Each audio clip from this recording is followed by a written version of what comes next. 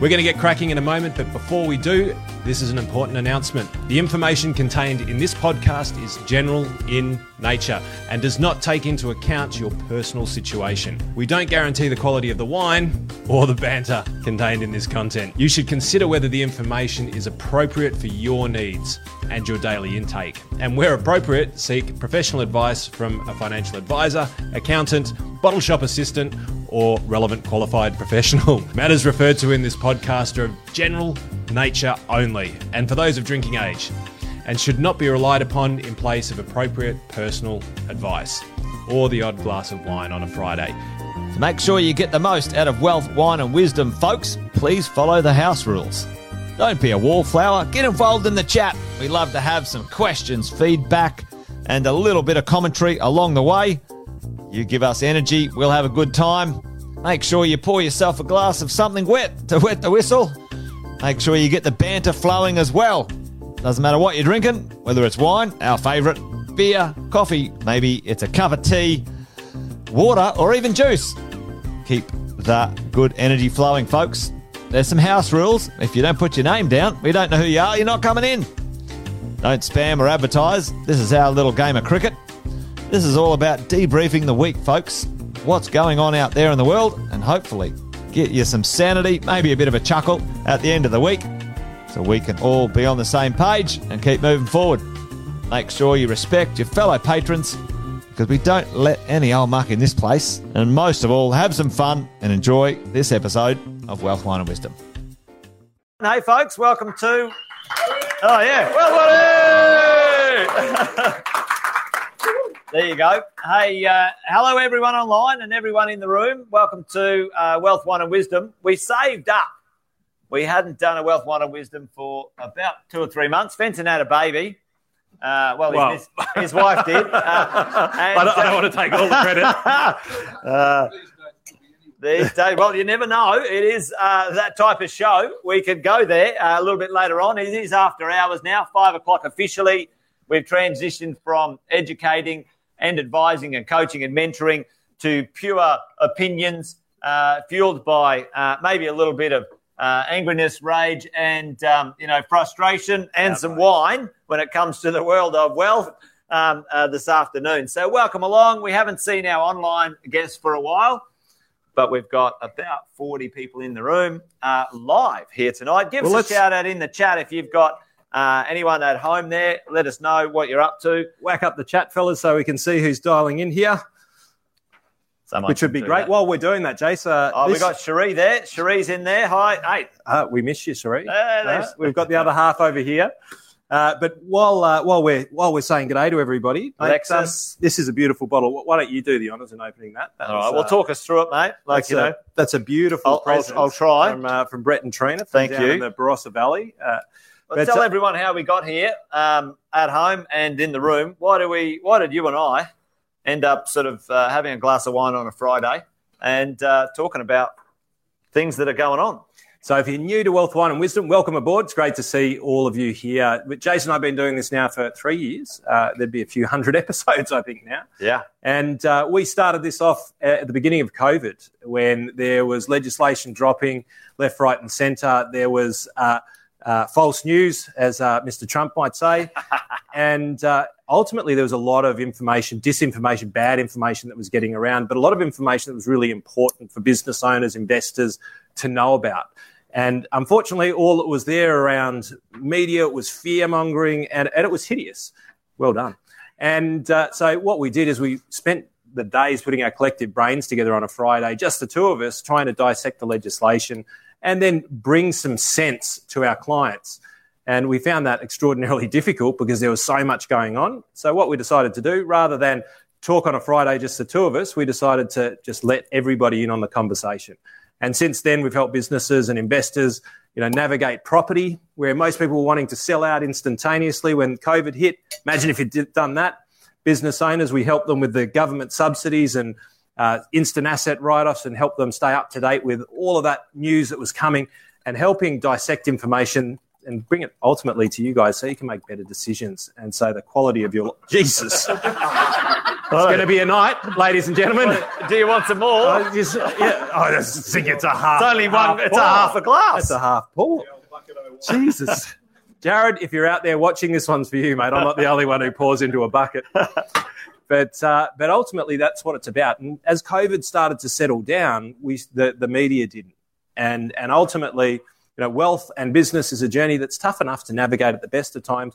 And when you've got what we call clickbait journalism going on in the background, which is only going to feed you negative stuff about what's happening, our job, as we see it, is to bring a bit of fun, but also some common sense and bring some facts to the equation so that you know what's going on and it's not all about headlines. Yeah. Well, the early version, the working title was Drunk and Disorderly for the first few episodes. And, these days the idea of a glass of wine to debrief with someone that you trust and bounce off is really the conversation. At the end of a week, you've been out there doing the do. Who do you talk to? Who do you debrief with? And, that's one of the things I value about our relationship, brother, that we get to do that. And, we thought it was special for us, not only to support each other, but also the information that we could help people with. And, welcome to the show. Yeah. How do we do it? Andy? Usually it was a little bit loose and fast, but these days we try to keep a little bit of something, let's call it a structure in play. We'll call it a structure. You can be the judge. And so we decant the week. So we have a look back, see what's been going on, dissect what's been happening in the week so that we can all have a little bit of a conversation and get some better context on what's really going on out there. We've got our favourite, which is the number one menace. And ultimately, the number one menace is, who are the people who are making decisions or creating impacts in your world which aren't necessarily helping you or the people around you. And then we look at the perfect pairing. Right? We figure out, well, based on all the challenges that are out there, what are some of the great solutions and different ways that you can look at the world around you in order to make a little bit more sense in the craziness. And then we try and dissect the quality of the wine that we're drinking. I usually let Witten here do that as a wine connoisseur of many years. Mate, what do you think about this one? It tastes good, Andy. Is it a red or a white? I'm pretty sure this one's a red. You certainly have a better, what is it called, an olfactory palate, whatever that is, than I. I offended Andy mortally when I was drinking $5 wine, clean skin from a plastic glass, and he almost unfriended me. He said, seriously, Witten? And then he sent me some glasses, and they're that nice, I'm too afraid to use them. And he sent me all this fancy stuff. I'm usually, the screw cap. But I appreciate you trying to teach me and support me through my wine lessons. But it's a nice wine. It does taste well, tastes good. I don't know, cheers, mate. You should debrief the wine or decant the wine. It's lovely. Thank you, Brett and Trina, for sponsoring this episode through buying the wine. There you go. So, guys, can we have the chat down here so we can see all of the participants back at home and we can say good day to everyone and see what's actually happening? Deb will put that up. She runs the chat. Those guys are running the bits and pieces. There's Chris there. Evening from Chris. We've got a few people on. We've got Peyton. I need my glasses on. But we can't see that far. We got Jeff. There's Jeff. Too much red already. It started already. Jeff's one of the regulars. Jeff, how are you, mate? Brendan. Yeah. Welcome back, Fenton. Yeah, thank you, everyone's been saying, where's Fenton gone? Well, I'm still here. Just about. So, mate, let's get into it. I mean, there's a huge amount. We've got a massive episode today. We've also got a live studio audience. We're going to take some questions a little bit later on. All right, let's decant the week. Roll the music. Decant the week. Let's do it.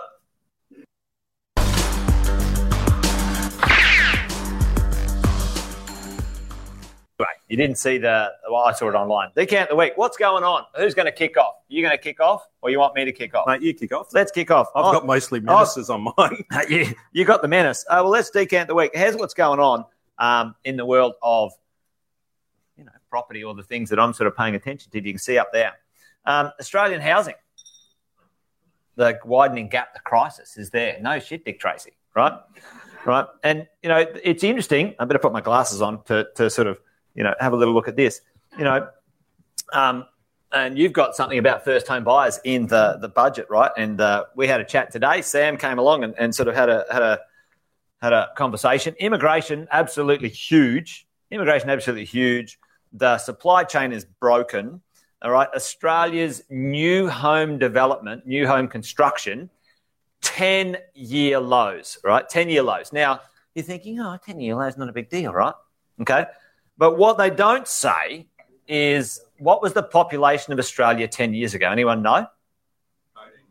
It was 22 million, but it was close, right? So 22 million. What's the population of Australia today? 26 million. So it's a 10-year low based on 4 million more people than 10 years ago. Now, does that put it in better perspective? It's a disaster. We have never seen this in Australia's history, all right?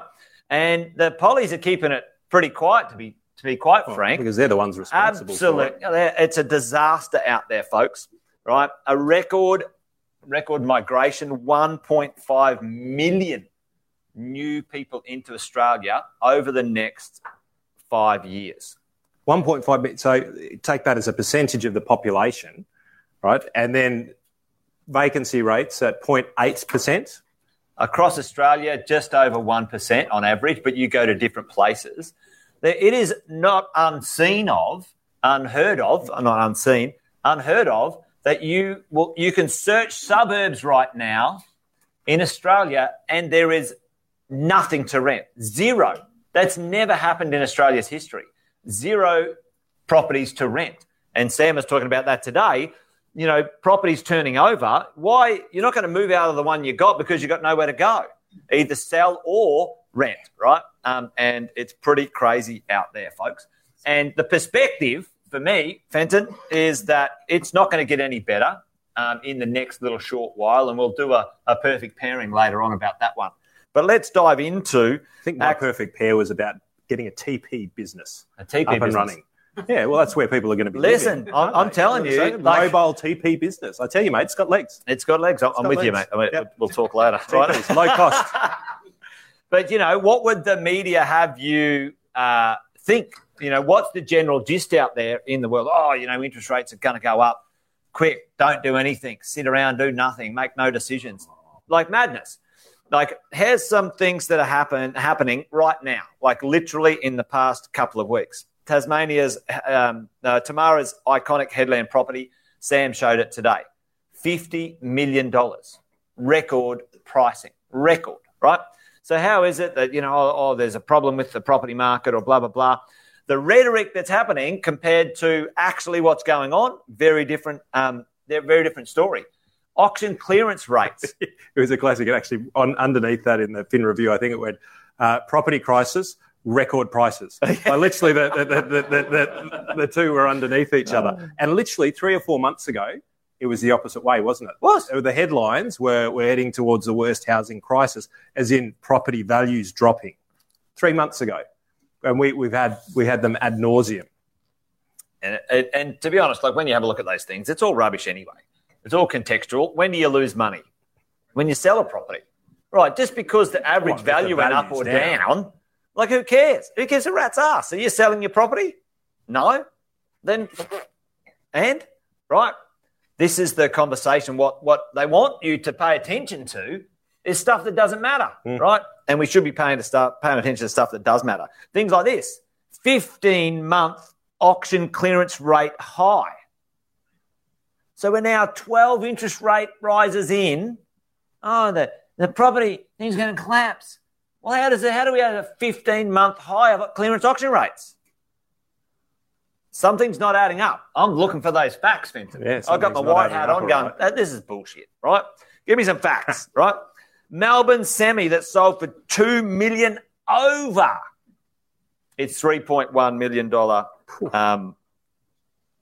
reserve. I don't know, is that because of Bitcoin? It could have been. You never know, right? But again, a Melbourne semi, really nice, right? It was on.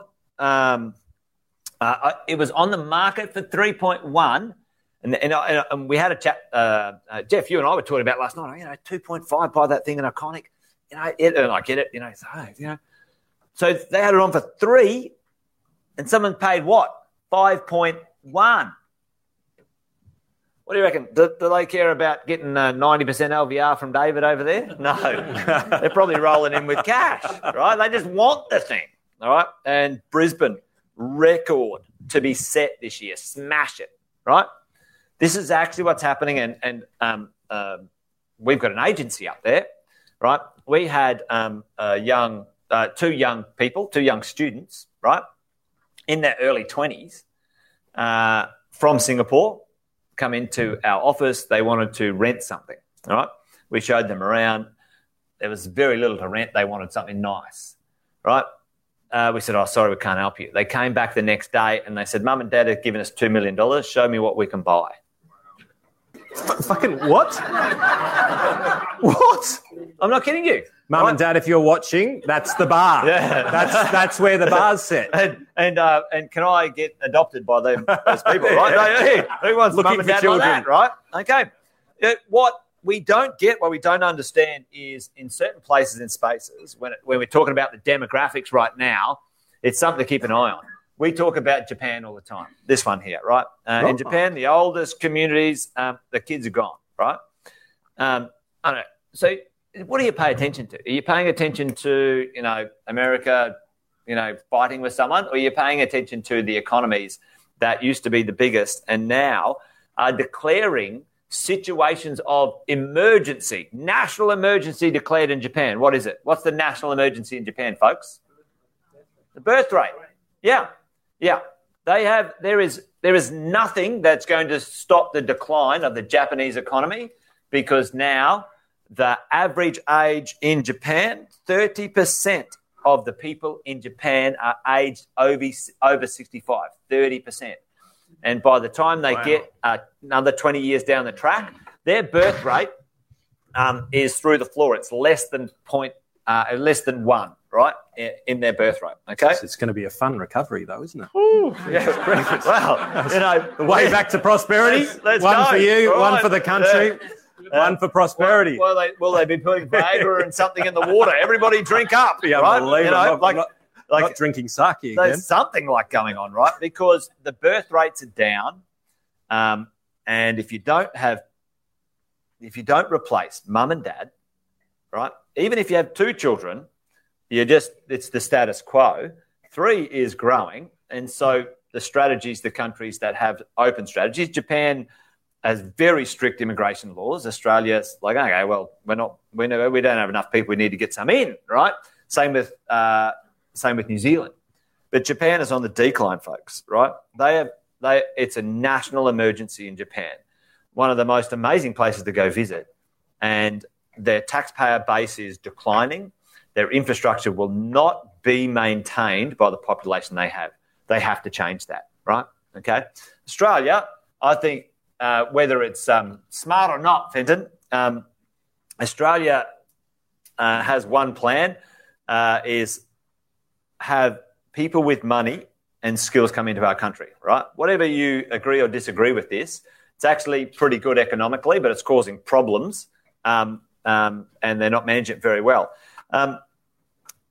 If you guys weren't paying attention, for the first time ever, we did a very serious trade deal with China. Our first, India, sorry. Okay, in 2020. Okay, and get this, right? Who's going to be the biggest population? And China just came out with demographically. They said, "Oh, holy shit!" They're on the decline as well. Like we've got a problem too. Well, Our they're population missing is declining. 300 million people. 300 million people. How the fuck do you miss 300 million people? I thought they were good at math. Weren't they? Clearly not. Well, it's because they go from right to left. Yep. Yeah. All right. So, India's on the rise. Okay. So for all of us, everyone sitting at home listening in, what does that mean? What does that mean to us right now? And in my world, what does that mean to real estate, right? Here's what it means to real estate, right? Right now, we're sitting in the number one destination for Indian students. You heard Andrew talk about it last night, right? What does that mean, right? So here's the stats. Every month, right? Every month, 1 million Indian residents turn 18 every month. Every month. A lot of parties, you're dead right, every month. Jesus. Right? Australia is, and especially Melbourne and Sydney and then Brisbane, right, the preferred destination for education. We just got pipped by Canada. We used to be the number one and we're number two, right? Because we're safe, right? And on average, that country, all right, don't answer that. That country is amassing significant wealth. And by all accounts, unless China pulls a rabbit out of the hat, they are going to dwarf China by 2050, right? By many hundreds of millions of people. And Australia's done a pretty good deal with them right there. So then that has flow-on consequences as well, because when you think about long-term demographics, and there's a lot of these conspiracy theories about oil, US currency, China taking over as the next superpower. You need sustained growth over long periods of time, not short mass increases, but you also need the affluent side of the equation to do that. And so if China actually starts to go into decline, and this is just theoretical, well, then that potential power shift starts to waver. Yeah. Right? Because all of a sudden you don't have the population coming back through. It's not going to keep exploding into the next realm. So capitalism, even though they're not a capitalist country, but they really are, they're a communist capitalist country, it relies on growth, which is basically the virus mentality. Divide, spread, grow, take over more. And the more that you do that, the more people, more resources are needed, the greater the size of the economy, and then all of a sudden you become a superpower. But if that goes out of whack, and then all of a sudden you end up with a lot of internal problems, and you end up with, and I wouldn't want to say it, but the days of Tiananmen Square, where you end up with social uprising, because what ends up happening is you end up with too top-heavy, which means that the young are trying to support the old, and there's not enough money there. And as a result, something has to give. So when we talk about geopolitical issues long-term, I think this is something that we need to kind of be looking at, because people are always worried about the conspiracy theories of China becoming the next superpower. And I reckon it puts that into an interesting balance mix. Well, it's interesting. We did, some of you guys might have seen one of the demographic political fellows that we heard.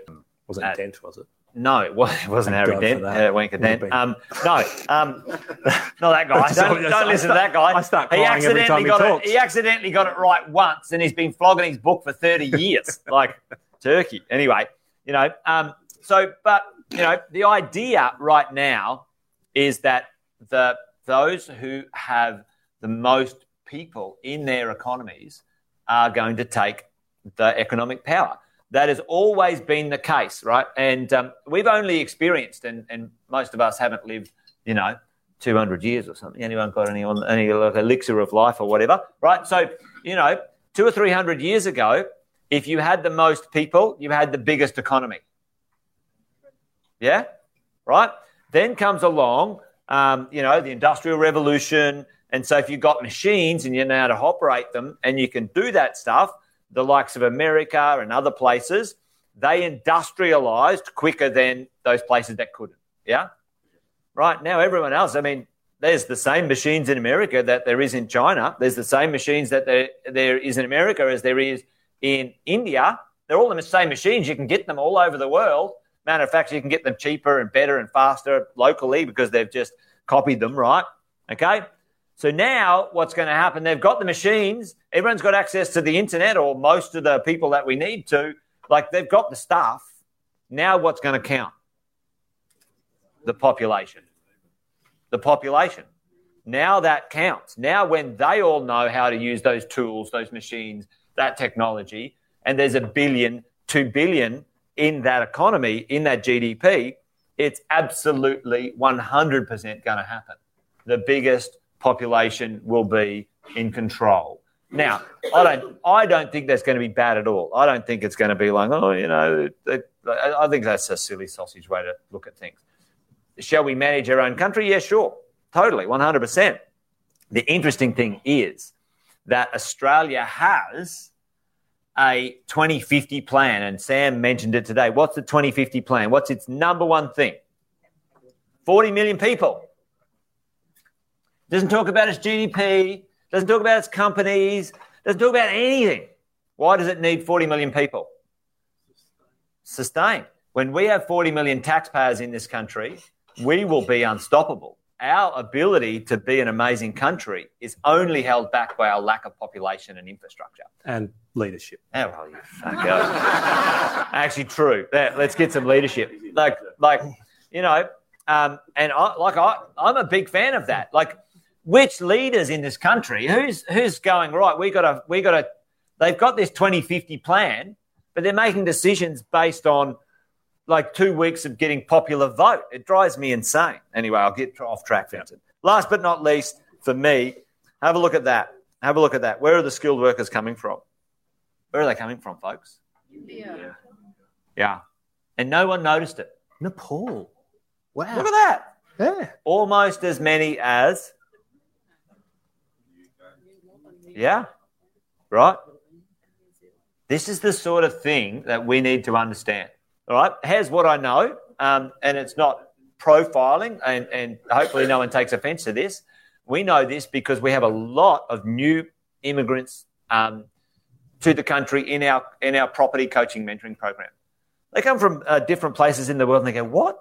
You can, join and get coached, and people will fucking show you how to be wealthy in this country? Fucking mind-blowing. They're like, take my money. I'm not kidding you. We have families getting together to afford to do this stuff. And they're like, this would never happen where I come from. Are you serious? You're kept in a caste system, or you're kept here, right?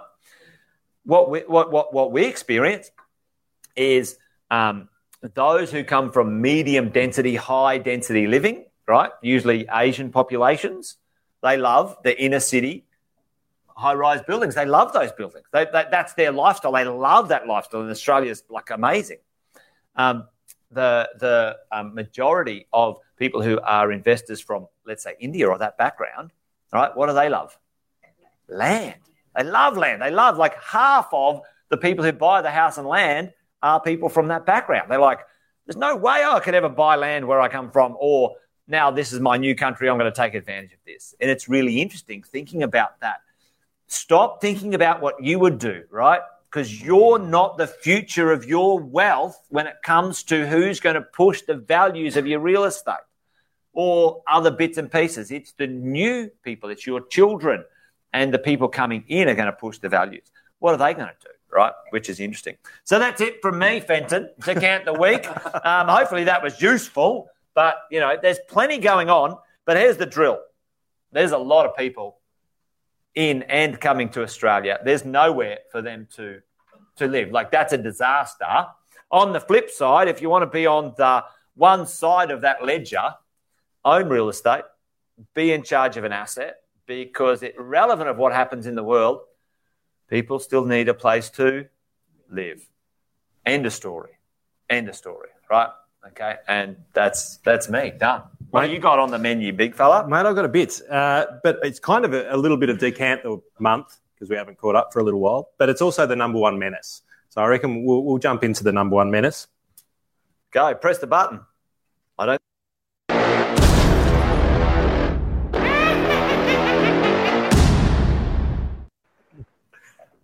So if we jump onto my slides here, look, the number one menace, at it again.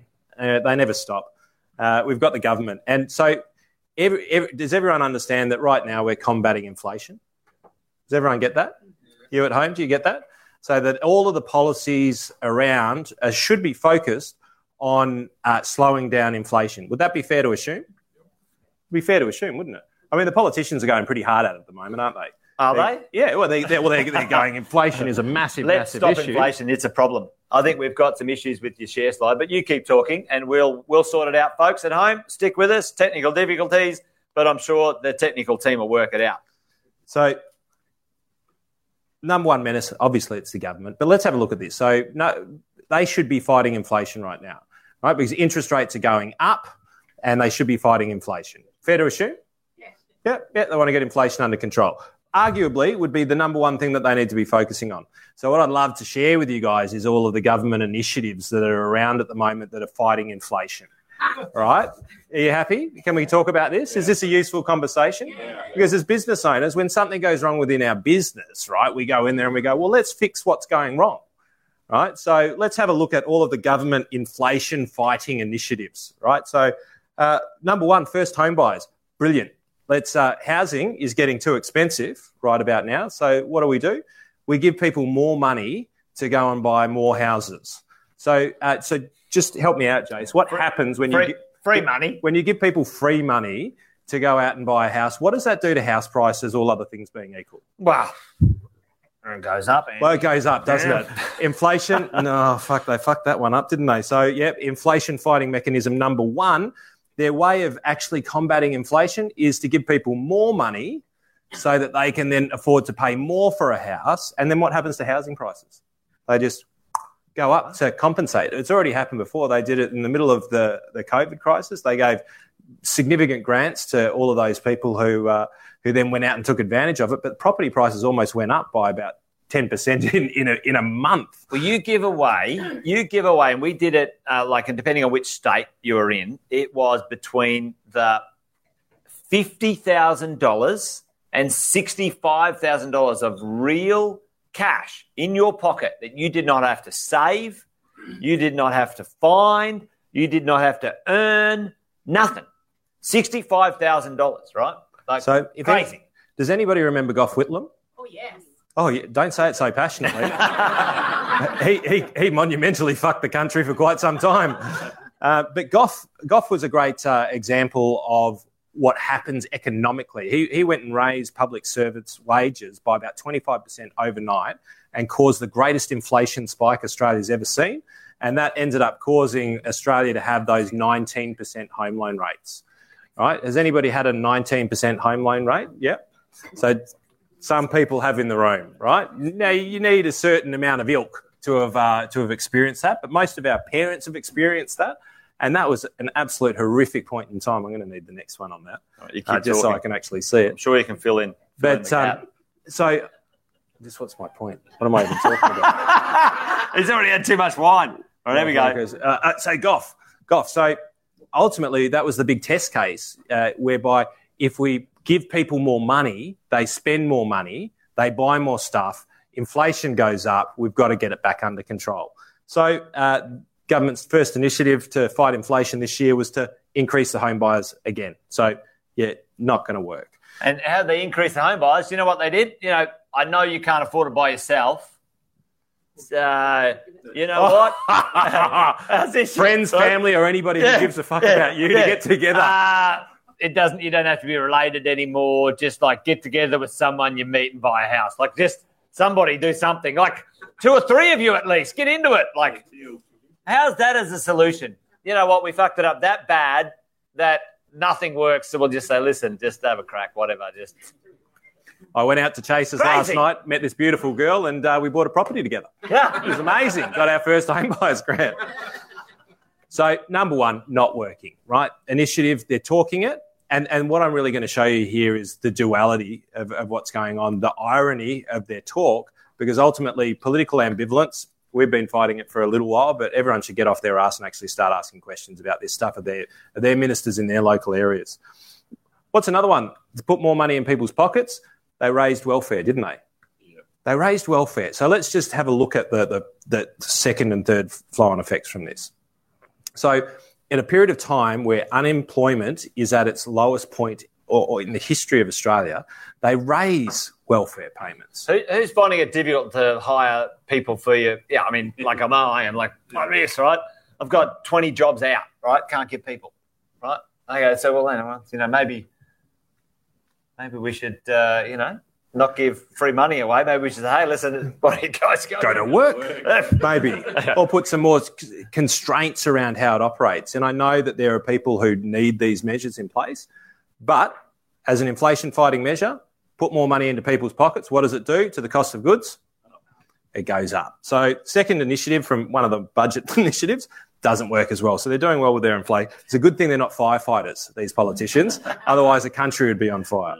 So the next one, which is a classic, so this is going back to Gough. What have they done? They have raised the minimum wage by 5%. Raised minimum wage by 5%. more money in people's pockets. What does that do to small businesses who rely on that? Yeah, it increases their bottom line, what's the second and third flow-on effect from that? In times where costs of goods are very, very high, what is the 1 and 2 and 3 year effect on that? Yep. Less people employed, more businesses fail because they pushed up the wage growth. But what happens to inflation for the next 2 years? It goes up. But it's an interesting one, and dovetailing that one into immigration, right? So I can't remember who I was chatting to about this, So someone is new to Australia or is on a working visa or something. There's actually a ceiling of how much they can make, right? So you go, okay, I'll build something around that. And I'm pretty sure it was like $56,000. Yeah, cool. That was set, I think, 8-9 years ago. I can't remember the time frame. So, and it should be changed because inflation and all sorts of things, blah, blah, blah. So it was set, and now in one foul swoop, it's going to go from 50-something thousand to, I think it's 72,000 or something like that. Was it $70,000? Right? So every single business who has someone in a role in that way, right, is now their cost, like do the math on that, straight up, right? And what does that do? Drive inflation, right? So, and I'm not against the idea that it should have been sorted, but you know what? The gutless, spineless politicians should have been indexing it every year, so everyone built their businesses around it, not like spineless, I will avoid that because that might get us a vote, right? And now when the tough times come, it makes it worse and worse and worse. It pisses me off. And this is a problem about the double talk. And this is what I think is so important, is that we understand the double talk, because you get peppered with so much BS, you start to believe it. So let's have a look at the next one. They've done really well. They're 0 from 3 now. So how's this? This is the most outrageous thing I've ever seen. I'll conspiracy theory this one. Land releasing... Oh, sorry, no, I won't do that one. I'll do the next one. So you would think, given that we've started to identify that we're in a serious property housing crisis, you'd start to think that maybe they go, well, what would be actually, let me ask you guys, and in Zoom, what would be the first thing if you're governments and you go, well, look, there's online, not enough dwelling. It's online. Oh, Zoom, online, yeah. Okay. Jeepers creepers. It has been very specific in here today. What would be the first measure that you would do? What was the question? I don't understand. If you had all of these housing shortages, yes. What would you do as a government? What would you do? If you were the government, what would you do? That's what I'd do, but maybe on one eye. I'd probably go a little bit further back. What do you need to do? What you'd stop people from coming in, but release land, cut the red tape. Yeah. It takes on average about 7 years to go from greenfield to something that can be developed, and then it needs to be developed. So this, if you understand right now that we've got a massive shortage and there's a big problem, wouldn't you start to do initiatives about releasing land? Do the one. What was the budget and the wording in the budget? We're going to support rent to build or build to rent. Well, see, that's my last one. Oh, yeah, okay, yeah. That's my last one. I won't steal it. But let's go there anyway. So what they're doing right now is they're not releasing more. You'd be going, well, if we're going to screw it up, let's at least screw it up so that it creates a different problem down the track, like maybe an oversupply. But at the moment, they're not even doing that. Too lazy. Not too lazy. So what does not supplying anything to a system that is demanding that do? So if you've got a scarce resource and you hold it back so there's less of it in the system, what does it do to the price of it? Puts it up. Puts it up. Inflation measure number 3, nothing in the budget, not fighting it. I'm going somewhere with this. Victoria. You know what they did? They said, listen, let's spend $5 billion on building some missiles. Yeah. What's that going to do? That's not going to help housing prices anyway. Keep going. Well, it'll help shoot down some whales. Then they've got the Victorian land tax. This is unbelievable. Like, this is down in Victoria. So they've increased land tax they decreased the threshold of land tax in Victoria. Oh, that's proposed, I think, at the moment. I'm not sure if it's through yet. They took it down from $300,000 to $50,000. Has anybody seen a parcel of land for sale in Victoria for $50,000? You might be able to get a salada, right, somewhere on the beach, a little salada. No, so literally so this is meant to curb the cost of housing. It's meant to, be disinflationary. And so just riddle me this. You've got a property in Victoria. You're just paying now an extra 2% tax on that. What are you going to do? Put the rent up. What does that do? It's inflationary. They're 0 from 5. And then we've got doing great, mate. They've got the build to rent initiative. And when I was reading through the budget in this, I found the most wonderful wording. It's amazing. It's like this stuff gets proofread. I'm dyslexic. I can barely read, right? But when I came past this, it was one of those wonderful glory moments where you just marvel at the stupidity, right? It went, blah, blah, blah, build to rent initiative, provide affordable housing in Australia, detail, all of the detail in there, which had nothing to do with affordable housing. And then it goes, in the hope. There's your budget and the hope that this will create more affordable housing.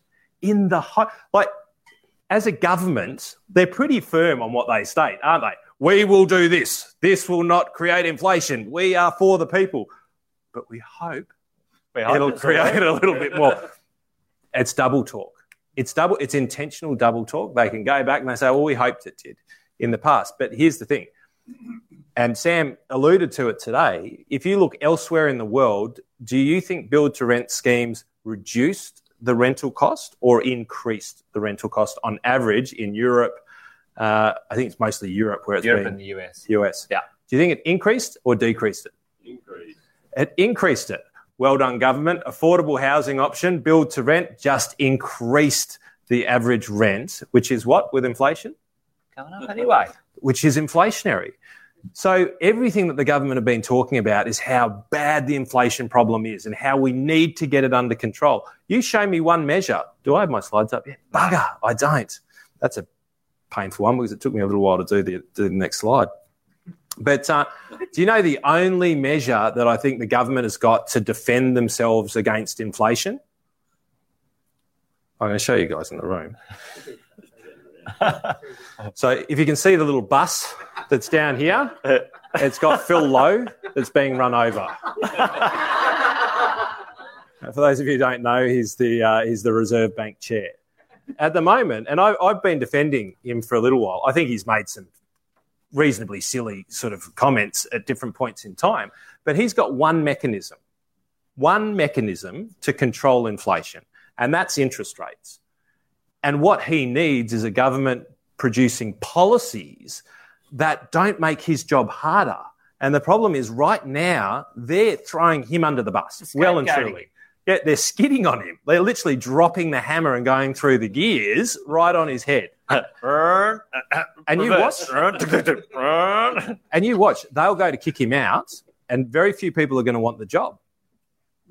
So you'll probably end up with somebody very young, very junior, who'll come in, this is my prediction, very young, very junior. Usually they're right fented. Who will then go in there and that person will be a patsy for a little while because ultimately he's got one mechanism and inflation's going up, he's putting interest rates up, he's trying to fight inflation, but every move that I see that the government are making is inflationary. Every single move that they're doing, raising wages. And here's the reality. And it's not a good reality, and I don't want it, but it is the case. And the reason why, was it Keating who said the recession that we had to have? Right? Not necessarily in the context that he was talking about, but at times where we've overcooked the economy, we need some hardship. We need to stop spending. We need to actually feel and wear some tougher times in order for inflation to come down. There's a fantastic interview. Who was it with? Costello and Anderson. I'll tag you guys on it. Like, it's a really good... Basically, none of us are going to pay for what we did in COVID. Who's going to pay for it? Our children, right? Low debt is a youth policy. That's what they said. Low debt is a youth policy. Yeah. And right now the government has ramped up. So a bit of background. The GFC, when we went into the GFC, do you know how much debt we had? Zero debt. Close to, right? That was a Costello policy, and it was a youth policy, right? Don't make the young pay for our mistakes. The GFC happened, and then we had to print money, and we started borrowing money. We printed money throughout the GFC. The reason why we survived it better was because China was on fire. We were digging up resources, but we also had a really good balance sheet because we had no debt. Everyone else was in the same situation. Greek had been there for 20 years. Like, you want to know how to be bankrupt, just go and speak to the Greece, right? But ultimately, our balance sheet was really good. So when it happened, we were in better shape coming out of it. And we should have paid for it then. We should have raised taxes. We should have put a little bit, like slowed the economy a little bit. Some in the coffers. Put back some in the coffers. Like we do in business, we take a little bit out, we put it back into the war chest, right? But they didn't, just kept on going. And then COVID hit, right? And when COVID hit, we outspent per capita almost twofold the rest of the major Western world. That's a massive number. Went up to basically $1 trillion. We should answer that. It's one of the children wanting a pizza. It's like, Dad, give me a pizza. I guarantee it.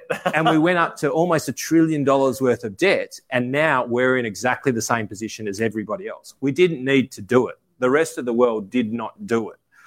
Now, that was a Liberal. I'm not Liberal. Well, I am Liberal or Labor, but I'm not going to tell you which one. But I'm not vying for a position. I'm vying for accountability when it comes to political decisions. And I think that it's our responsibility to be aware of what's going on here, because yes, we've spent the money, but now we've got this double talk going on. Well, we're fighting inflation, but all we're doing is pumping more money into the system. And the problem with not taking some pain is that it creates more in a more significant way further on down the track. And that is what the potential ramifications of what's happening right now is going to do. And the short-term impact is if we allow for this inflation to keep on getting pushed into the system, then interest rates are going to remain higher for longer.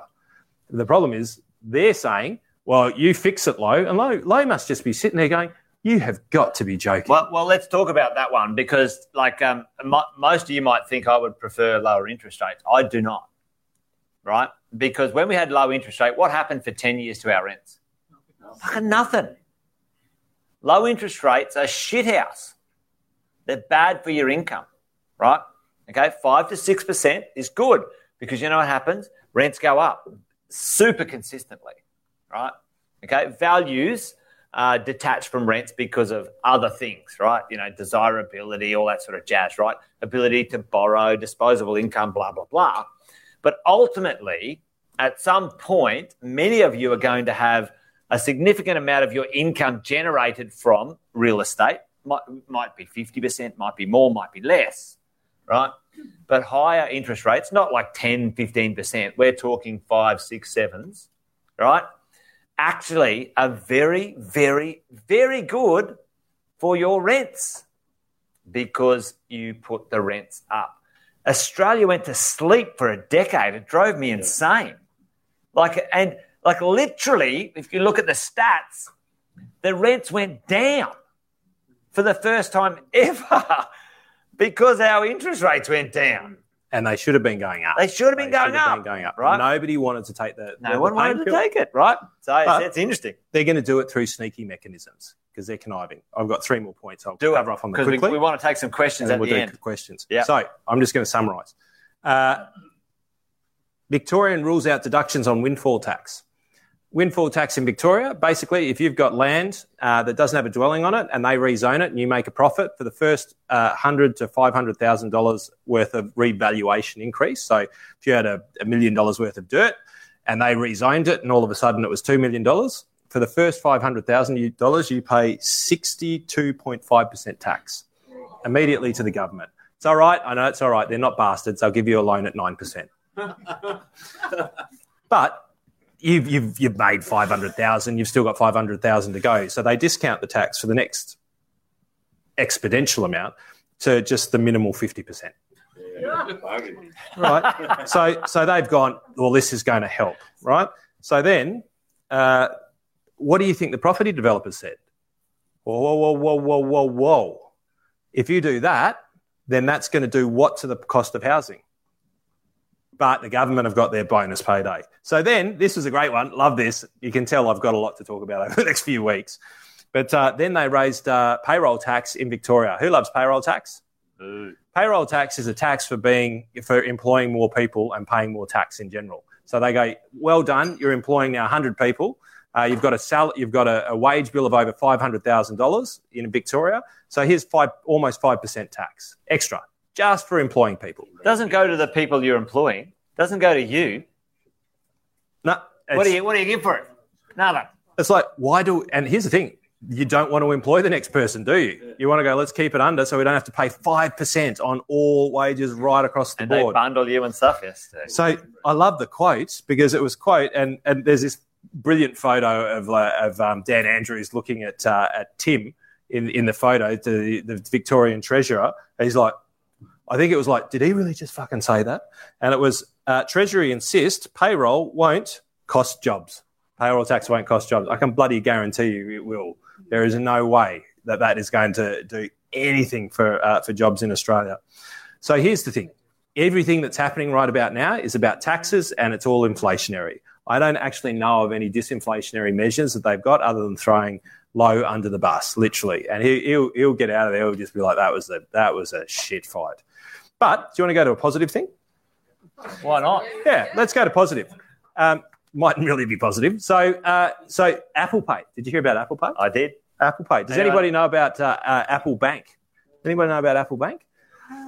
Interesting. All right, well, let me ask you this question. We live in interesting times. If Apple created a bank account which had reasonable interest rates in there and launched that, how much money do you reckon they would make in the first 4 days? How much money do you reckon they would attract as saving deposits? Well, shit, that's high. So that's up there. So what's the average bank account getting now? Just general amount in the bank account, irrelevant of balance in Australia. All right. So if I said to you, all right, I'm going to launch a bank, and I'm going to pay you 4.5% on every cent that you've got in the savings account, in that account. What do you reckon? Anywhere in Australia can compete? No. Do you know you can do it on your phone? A transactional account. It's an everyday account. It's not locked away. It's not nothing. You can Apple Pay. You can Apple Pay. You can buy Apple TV on it too. Apple? Yeah. Oh, yeah, there you go. What do you reckon? Heaps of people. In the first day, $4 billion in the first day out of the American banking system went from 0.5% interest to 4.5% in Apple's bank. So let's have a look at the downstream effect on this. One of the big things that I'm worried about in Australia right now is the fact that they're looking at the franking credit system. And in this room, we talked about franking credits, right? And we'll talk a little bit about it tomorrow. One of the reasons people invest in Australia is because we have a dividend franking system, which basically means the company pays tax. If you're the company, you make a $100 million profit, you pay, 300, 25 or 30% tax. 300 million in tax. You'll pay 30% as a large company listed on the stock exchange. Yep. You pay the extra 30%. Now, when you distribute money to your shareholders, because you've already paid tax on that money, when that money comes back, if I've got $100,000 worth of dividends, it comes with a $30,000 tax credit, right? Because the money has already been paid, the tax has been paid, so you get 100 plus 30. So $130,000 kind of comes across to you, and then that gets put onto your tax. Part of the central tenet, the foundation of Australian tax system, is it's illegal to be taxed twice. But that didn't bother most of the state governments a moment ago. But anyway, we won't go there. Well, so now that they're exploring, but this is very much linked to Apple Pay, right? Because if one of the reasons they invest in Australia, one is safe, right? It's safe. But one of the reasons it's safe is because people want to invest here and we've got a good banking system. But it's also the franking credits because they're incredibly attractive. So let me ask you this. If the franking credit system didn't exist, right, so you didn't get that franking credit, you got the $100,000 is what you got, and you had the choice of investing in Apple Bank or CBA, who would you invest in? Well, there wasn't a single person who said CBA in the room here. Right. And here's my real issue. And what's happening at the moment is they're toying with the franking system. And whenever they start toying, it's usually a sign that if we start manipulating this here, then it's like a gateway. Then we overhaul and people won't notice subtle changes over time. If we lose the franking system in Australia, which isn't on the cards right now, but they're toying with it. But if we lose that franking system in Australia, then the whole market is, what would you invest in Telstra? Or would you invest in Skylink?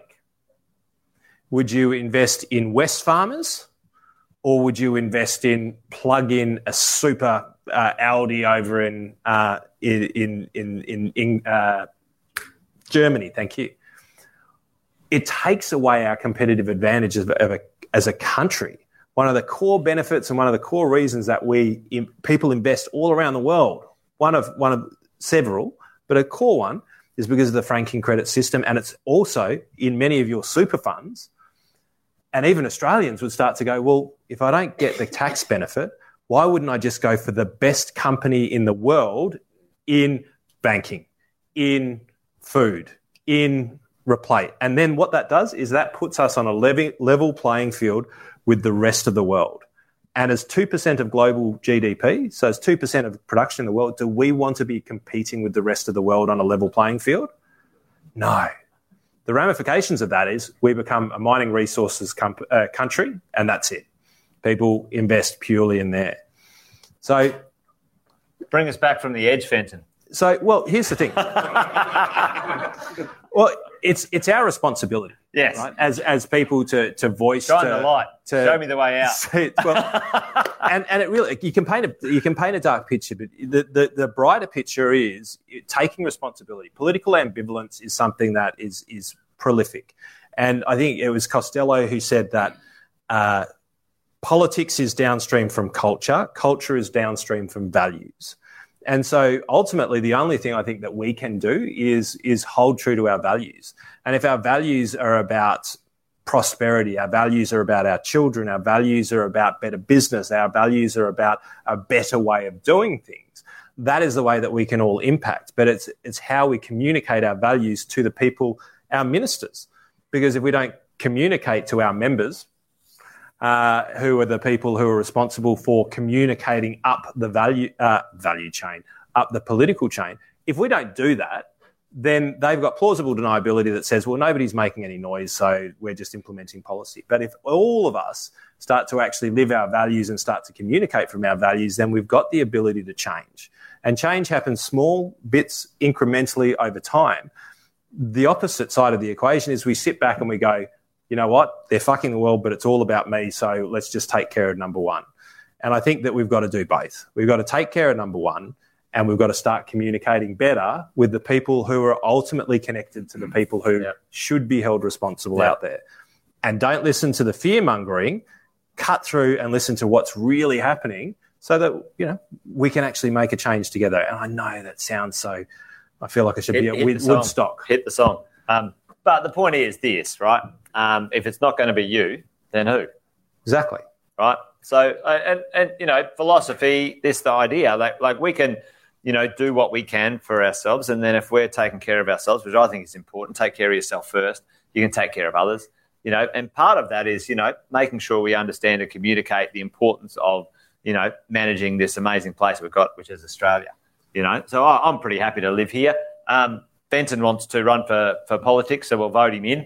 What do you reckon? Whitten for PM. But so let's throw the positive side over it right now. Where's Australia at right now? What is the biggest theme in the world right now?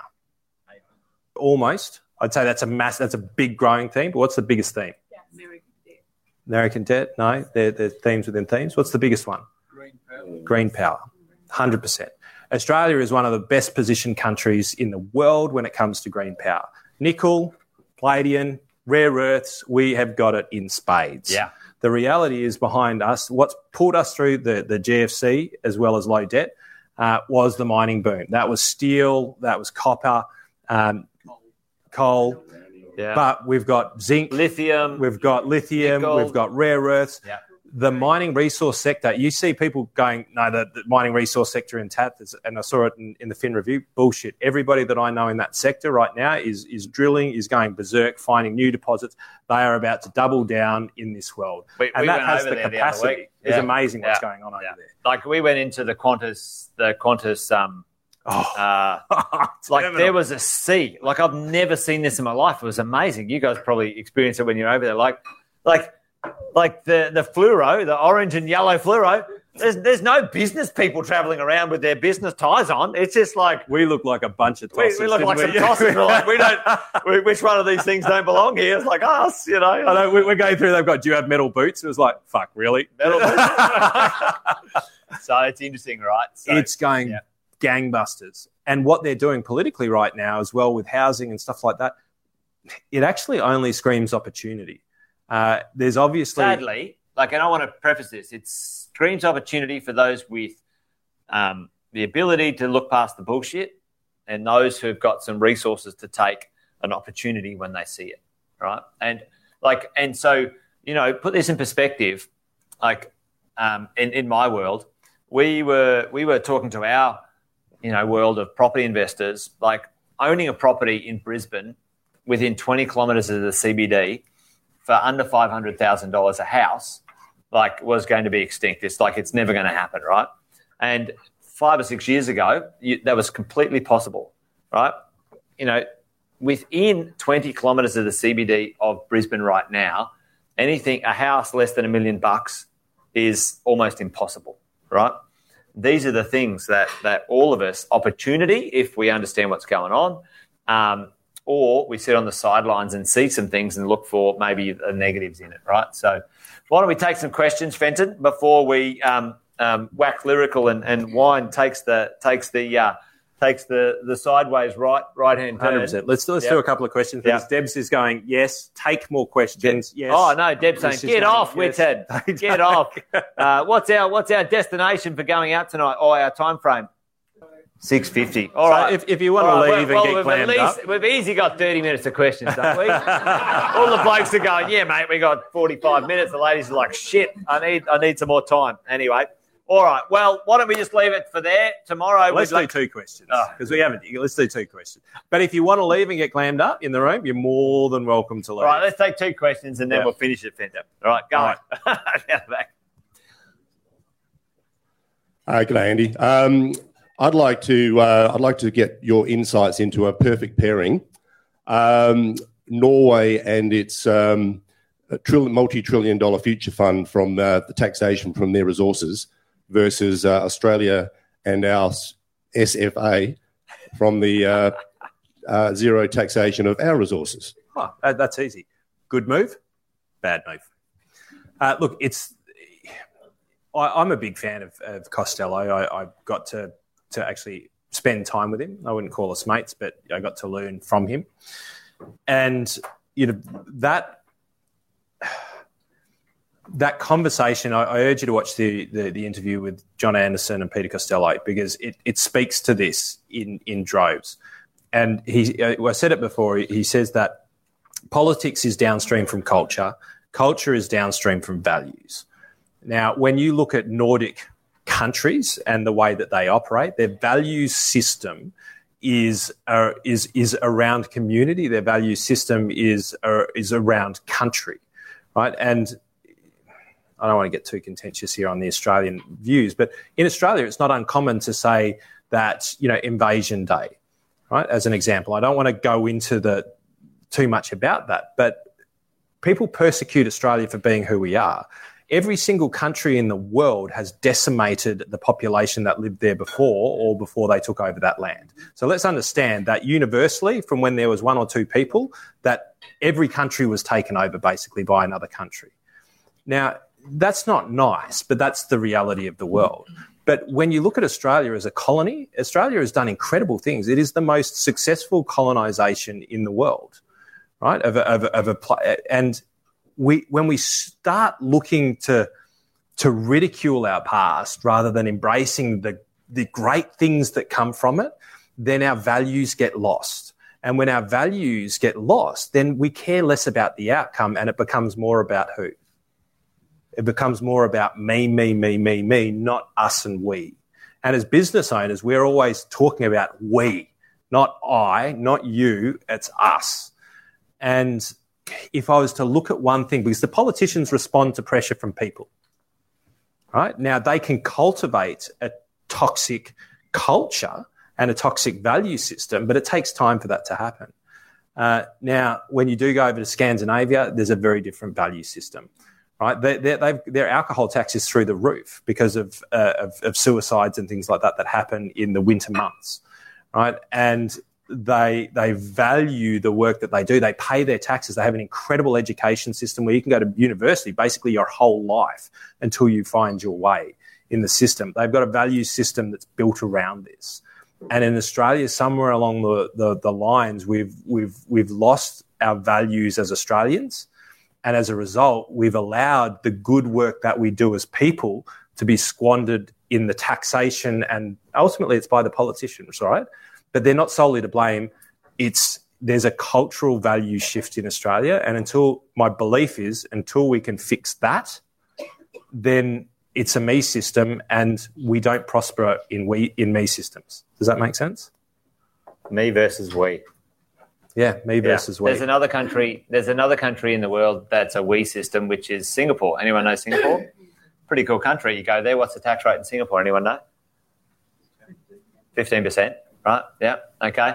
So over there, anyone who earns up to, I think it's $75,000 now, pays how much tax? 0, all right, okay. The sovereign investment of Singapore makes that much money investing around the world. Each citizen every year gets between $5,000 and $8,000 back from its country's investments around the world from the taxes we put in, right? So it's really interesting. You ask about, those other countries. There's some pretty good examples of that stuff. And I think when the money's spent invested well, right? Yeah. And actually delivered back, people don't mind paying the tax. Yeah. So, if we all said, a 30% tax, but what happens? We buy all these investments. We're smart about what we do. And every year, you as an investor in Australia's future with your taxes gets a return on it. You'd be like, yeah, actually, it's not that bad, is it? Right? But if you feel like that it's a disadvantage, it's an interesting one. There are great examples around the world to aspire to, and one of those is the one you mentioned in Japan, and not Japan, but Singapore and other places. They do really well with their economies, with the money. Yeah, I agree. I don't know. Other than moving there, we've got to take care of where we're at, don't we? Really, Australia, moonshine. Huh? Any other questions? We'll take one more because we've got to get going. Dr. K, I'm just still confused. Like, the question is, why are we not taxing our resources to make a future fund for our country like Norway has done? I thought you thought it was the allocation of the tax that's already in place. No, why are we missing out on creating a wonderful future for our people? Because we've got with a resource there's a link there, right? And the link that's broken is the allocation of the resources. So the challenge right now is that we can tax everything, right? But if we do not hold that money and spend it well, it's just good money after bad. Now, but we're not taxing them, the resource companies. So there's multiple different levels of this, right? So we can push companies in order to pay taxes in different countries, and they're trying to manipulate the system so that they can't avoid paying taxes out here. But typically, larger companies are smarter than governments, right? And as Kerry Packer said, what's the saying? You get the A-class students work for the C-class students, and the B-class students work for the government, or something like that. Like, often, the entrepreneurs end up employing, unfortunately, maybe the smarter people in that sort of space. But and we can tax them, but ultimately, if that tax money isn't reserved, doesn't go into a future fund right now. And I think that's the big question. It's like, where does the tax money go? Where is the tax revenue going? In Victoria, it's gone into Eastlink, that turned into Westlink, that turned into Northwest Link, which is now linking nothing.